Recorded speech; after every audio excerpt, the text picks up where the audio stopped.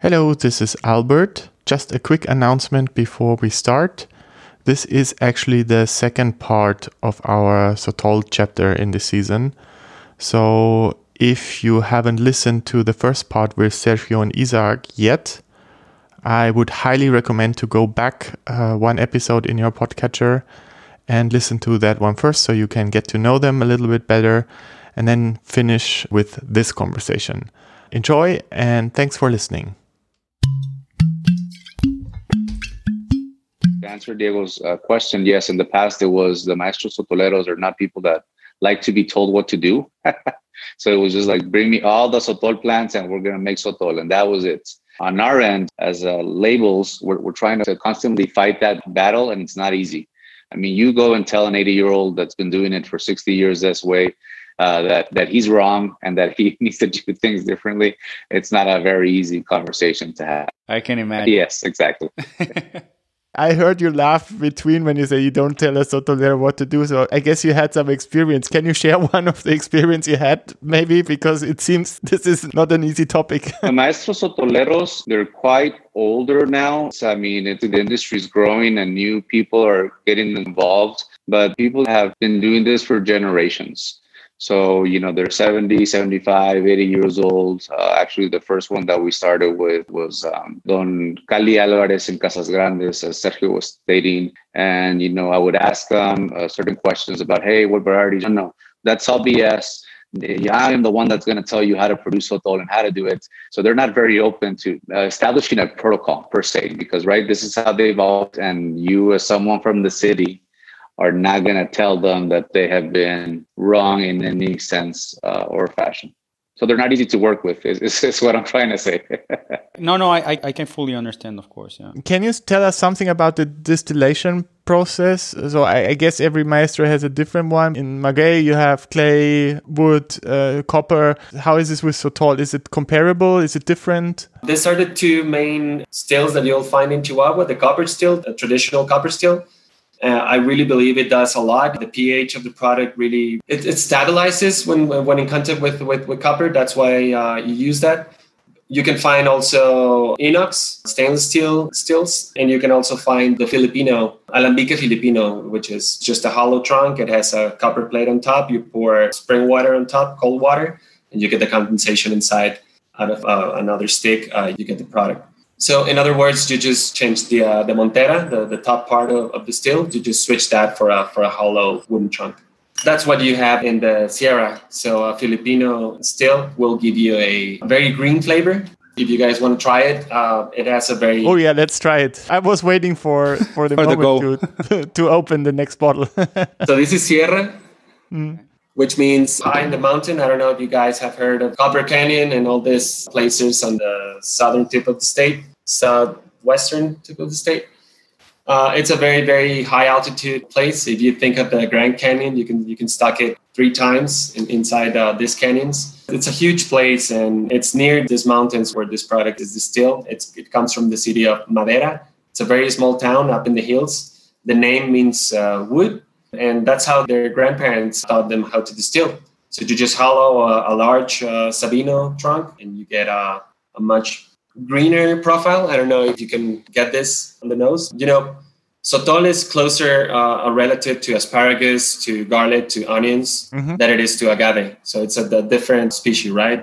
You're not talking about Agavaceae, you're talking about a Nolinaceae, which is another genre. The flavor, it can remind you even to asparagus or something very green, even pine needles. I get a bit more sweetness in this. Absolutely. And that's because the sugar concentration, since you get a harsher climate, you get very, very low temperatures, below zero. So you definitely make this plant suffer. They concentrate their sugars in a very unique way. When you distill it, yields are low, but what you get, it's a very, very sweet.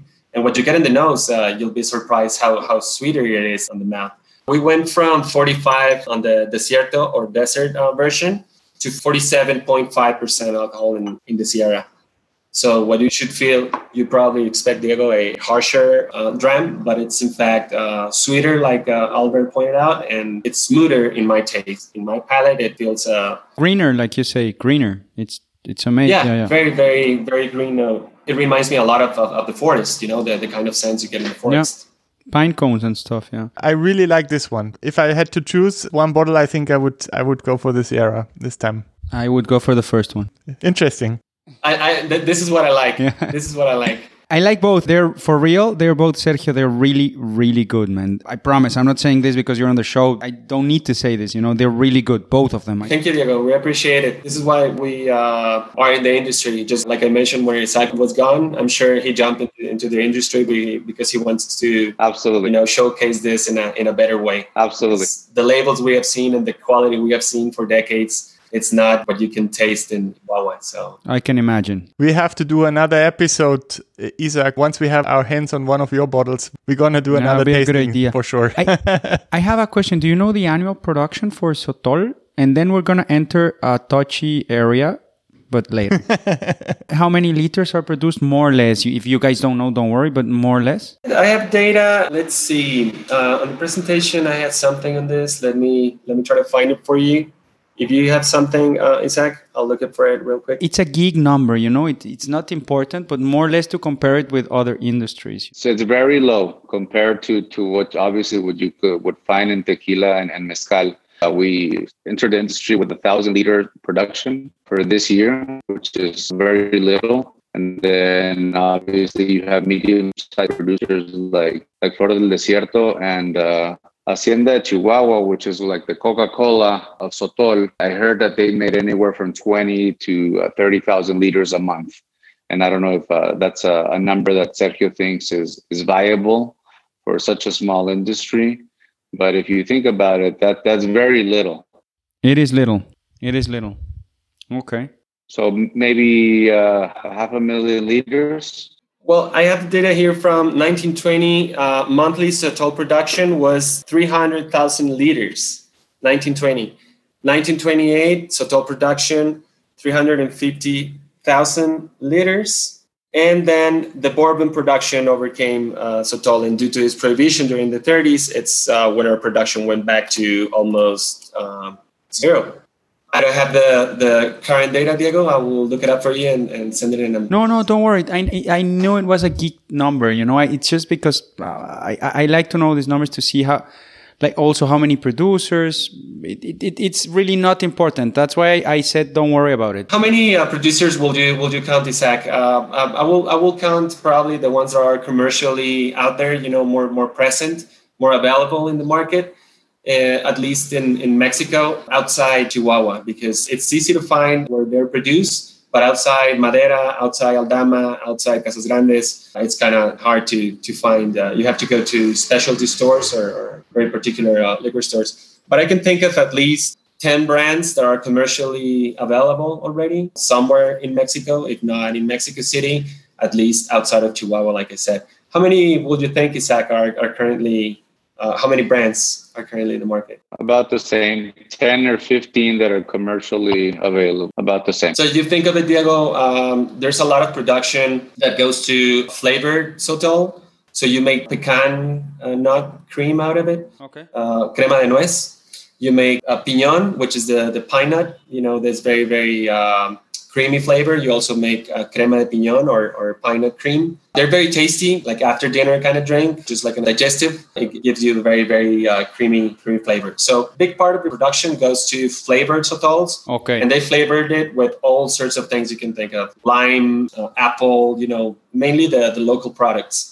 But outside of that production that goes into the bulk, I would say maybe you can think of 3,000 liters a year per producer. Small. Because none of our producers in Chihuahua are fairly large, other than Hacienda de Chihuahua, which is the category opener maybe. But they've been around for more than 25 years. And they're focusing on a more semi-industrial product. And they age a lot, right? They do a lot of reposados and añejos and stuff like that. Exactly. Yeah, they aim for the age category. It's an interesting story as well because they have been pretty much in contact with the States. And, in the United States, they love things that have been aged for long. So the darker the spirit, the better.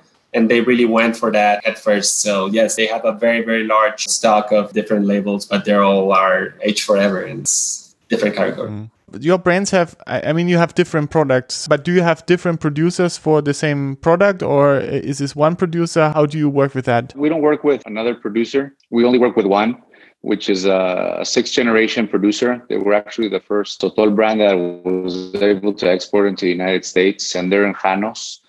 We know that other brands do work with several producers, but we only work with one. But I know that Sergio and Jesus work with several producers. Okay.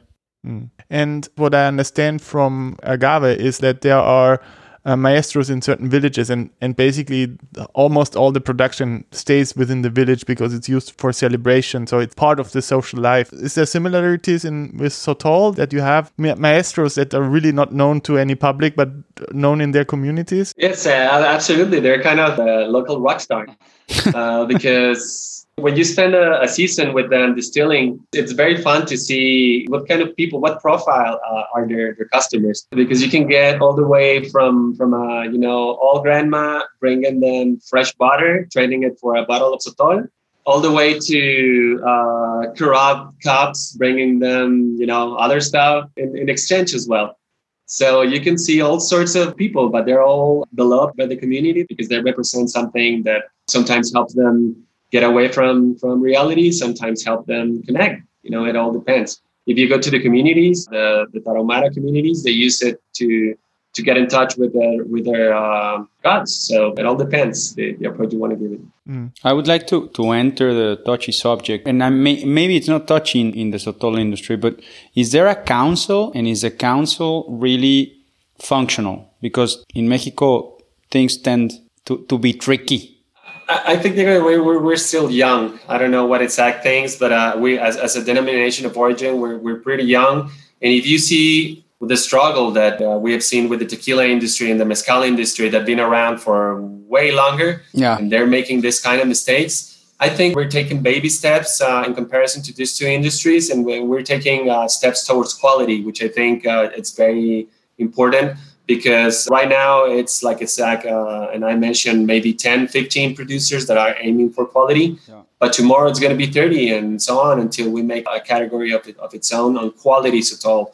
Not focus on industrial products, but focus on artisanal products. So every now and then you get different facts, you get different laws, different taxes. So you get different councils. We don't have a regulating council, but we do have a organization that puts us, get us all together and help us walk in the same direction. Hopefully, as hard as that is, just like you anticipate, it's very hard because everyone's aiming for different things. Some people want to export, some people don't want to export, some people want to make it super allocated, some people want to make it available everywhere. So it's kind of hard, but so far we've seen two different councils. And I think the best thing we have gotten out of them is at least 3 or 4 new stable producers that are already commercially available in Mexico. So I think other than that, we cannot yet talk about regulation and supervision of the production techniques. But yes, we can already start to talk about a category that stands apart from raicilla, mezcal, tequila, bacanora, comiteco, Posh, and everything you can think of as far as Mexican craft spirits go. I'm sure we're the one that can gather the most quality products if you think of it in comparison to how many players are in there. That must be a very interesting time because you can now really shape the future of this product because it's so young. So nothing is contaminated, is fixed yet in a way. Exactly. Good efforts have been made with the local universities, and already sustainable programs are on its way. But like I said, we cannot talk about something that's going to be long-term because right now, the political status in Mexico is very unstable. This type of industries are not your main focus in the Mexican government, probably. Just like the wine industry, we're suffering from probably lack of attention from them. But, it takes time. So first, we got to get the council all together and make a regulating council. And after that, we will have to go through a couple decades of trouble, just like La Comercam and the Consejo Regulador del Mezcal has gone through. And then maybe we can, and only maybe we can achieve an agreement and walk in the same direction. But like I said, if you think of how many players are out there in Chihuahua exposing the products already, and you think of how many quality products you can find, I think we're the state that's putting out there the best quality. I think it's interesting that it's so small and so young. I'm not saying that in any way that the prohibition was positive, but the fact that it was prohibited and that it was really dissembled as an industry gives you nowadays a different angle of facing the reborn, this rebirth of the industry, because there are so few producers and you can construct everything from nothing, which is a privilege, in my opinion, because you already have all this ancestral tradition and knowledge and blah, blah, blah, the important things.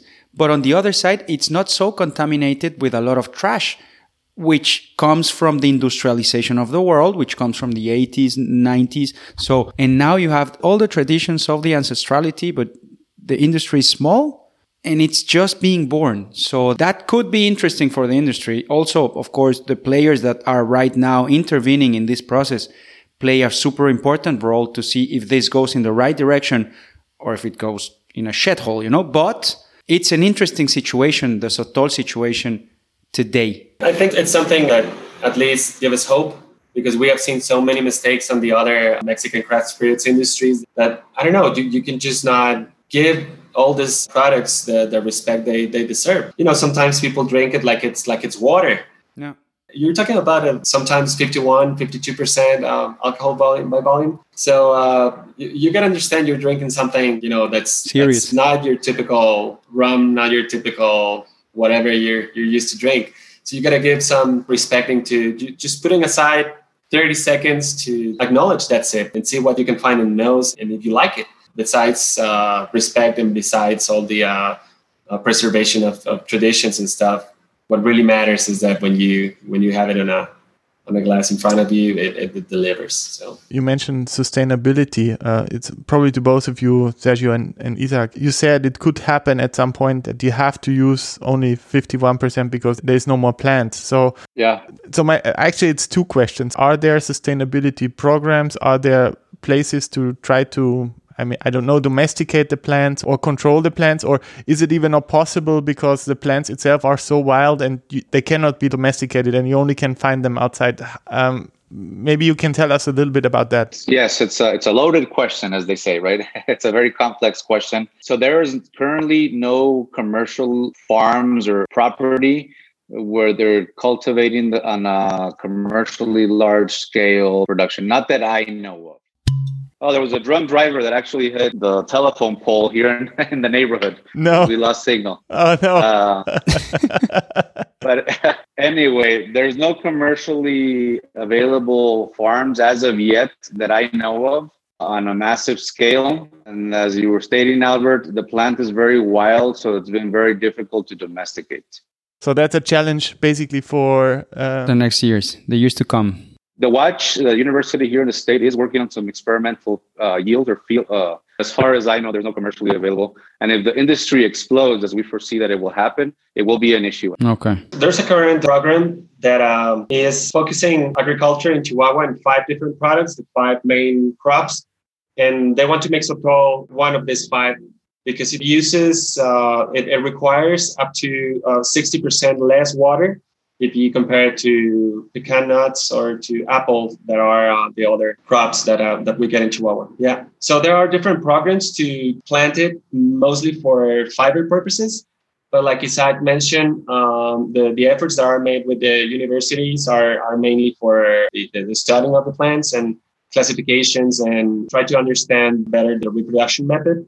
Because the plant, it kind of clones itself. Once it shoots the quiote and sends the seeds to the sides, it kind of grows a couple of baby sotols, and then this plant will toss the old one. Like I said, Chihuahua being the largest state, you can find a lot of sotols still, but of course it's a main objective whenever we get the council regulating to make sure we're not cutting the wrong plants or cutting them too young before they get to clone themselves. Okay, should we talk about territory? I mean, I have one more question because you said the desert spoon is also common in Texas or in other countries and in other counties. So if somebody in Texas makes Sotol or distills Desert Spoon? What do you think about these guys? Is it something that you applaud, or do you say, no, this is not your culture? How do you feel about this? I feel very jealous about it. I don't know how Sergio feels about it. I don't like it. I don't like it. It feels like cultural appropriation. It's not part of their tradition or their legacy. Not so much in Durango. And obviously, as mezcal continues to explode around the world, they have the availability of both deals of mezcal and sotol. So they're the only state that has that. Durango. Yes, Durango. But for Chihuahua, it is part of our culture. It's part of who we are, our essence. And I feel like, these people that are making the Texas Sotol, just like anything, I had the ability to go to their tasting room in Austin. They're in Austin, Texas. And just like everything that the gringos do, right? It's humongous, it's industrial, it's very well. It's a beautiful facility, but they could be doing other things, right? So I do not feel as open to inviting them to be part of our cultural heritage. Unfortunately, Sotol, the protection was not included in the new trade deal that Canada, the US, and Mexico signed. Obviously, tequila and mezcal were, and I believe Raicilla and Bacanora, but Sotol wasn't. That's a mistake. So it's something that's hindering the industry. Okay. That's how I feel about that. Okay. So if you want to see the Eiffel Tower, you don't want to see the ripoff in Las Vegas. You want to go to Paris, right? So Correct. There you go. You got it right. If you have so many names in the world, why would you like to call your product tequila or mezcal or sotol if it's not made within the deal? Why would you call your champagne if it's not? It's just something plain and simple. But the way I see it, just like Isaac mentioned, they want to playing from this hype, and to create a hype for a product that it's not really that product, the one that they are branding. And they can call it whatever they want. Why call it something that's protected by law? Exactly to prevent what's happening, right? At the end of the day, if you think of it, it's all politics. It's something that's, way back beyond borders were drawn. So yes, we have local ethnies that share knowledge and product and maybe commercially traded stuff. So yeah, it's good. But if we are the ones that protected the region, why would you like to join with a very different product that in the first place comes from a different kind of plant as well? Yeah, I think the point of cultural appropriation is I can connect with that because I'm not Mexican. These spirits for me are something that is not from my culture, but I can appreciate them. I like to talk about the spirits. So I can appreciate it, but it's not my culture, but I can enjoy that culture. That's what I can do, and I can respect it. I don't think I should have my own Sotol or mezcal brand because I don't think that doesn't sound right to me in a way. Doesn't make sense. Exactly, right? Exactly. I agree, Albert. We appreciate that you guys enjoyed it. It's something that we make with so much effort, and sometimes it's so hard to even bring it out of Chihuahua due to distance. We're as far as we can be. So to get it there and the fact that you guys were able to get a hold of the bottles, we really appreciate it. Thank you, Diego. Thank you, Albert. Thank you, guys. Also, Albert, we shouldn't forget to thank Class. Class, thank you very much, man. You sent us the samples, and that was amazing because we had this little connection during the show with all the way down to Chihuahua, or Mexico City in this case, but connection. The plane stopped in Chihuahua for a second and then went to Mexico City. Yeah. Thank you. Cheers. Cheers to you guys. Salud, Isaac. Thank you guys for this wonderful show. Yeah, we learned a lot. A lot. We came from maybe 2 and now we're maybe on 3 out of 100. This we could absorb was very, very interesting. Thank you guys. We hope we can do something else in the near future. Isaac, we need to try your product. We didn't tonight. So absolutely. Yeah, so maybe next. It's a good excuse, Isaac, to go bring it yourself. To come to Berlin. There you go. It is. Maybe next time I'm in Mexico, I can write you down, Isaac, and get a couple of samples to do another show and talk more about Sotol because we have also gotten some comments on other shows of Sotol, which is, for such a small category, it's really a boom right now, People asking, hey, are you doing another show on Sotol? What about Sotol? And it's like, okay, yeah, we'll do another show on Sotol, man. Yeah, hopefully once this COVID crap's gone, Albert, Diego, we can all come together, join forces with Isaac and go visit the Vinatas. That would be super wonderful. Cool. Yeah, that would be super cool. If our listeners want to reach you guys, how can they do that? Is it Facebook, Instagram? What is the best way to reach out to you guys? For Flor del Desierto is Instagram. We're also in Facebook, but we're much quicker in Instagram. Flor del Desierto, Sotol, Flor del Desierto. What about you, Isaac? The same thing. Sotol Casamontes Facebook and Sotol Casamontes and Instagram as well. And it's usually the best way to get in contact with us through Instagram is how we respond a little quicker. Great. Okay, very good. Thank you. If you want to get in touch with Diego and me, you can also do that on Instagram at Elixir Podcasts. On Facebook, we are at Elixir of the Gods. On Twitter, we are also at Elixir Podcast. And if you want to write us an email, you can reach us under elixirofthegodspodcast@gmail.com. Or you just find our site and look for Elixir of the Gods Podcast in Google and you will find us there. So thank you guys so much for your time. We had a bit of technical problems. So if you hear some funky sound effects, they are not from my editing desks. They are from the connection. But it's the content that counts. And I think that was very good and very enlightening. So thank you very much, guys. Have a wonderful weekend, both of you guys. Albert, Diego, thank you so much. Thank you, Zach, for making it happen. Thank you, Albert and Diego. And cheers to the weekend. Have a toast with Sotol. Cheers to the weekend, boys.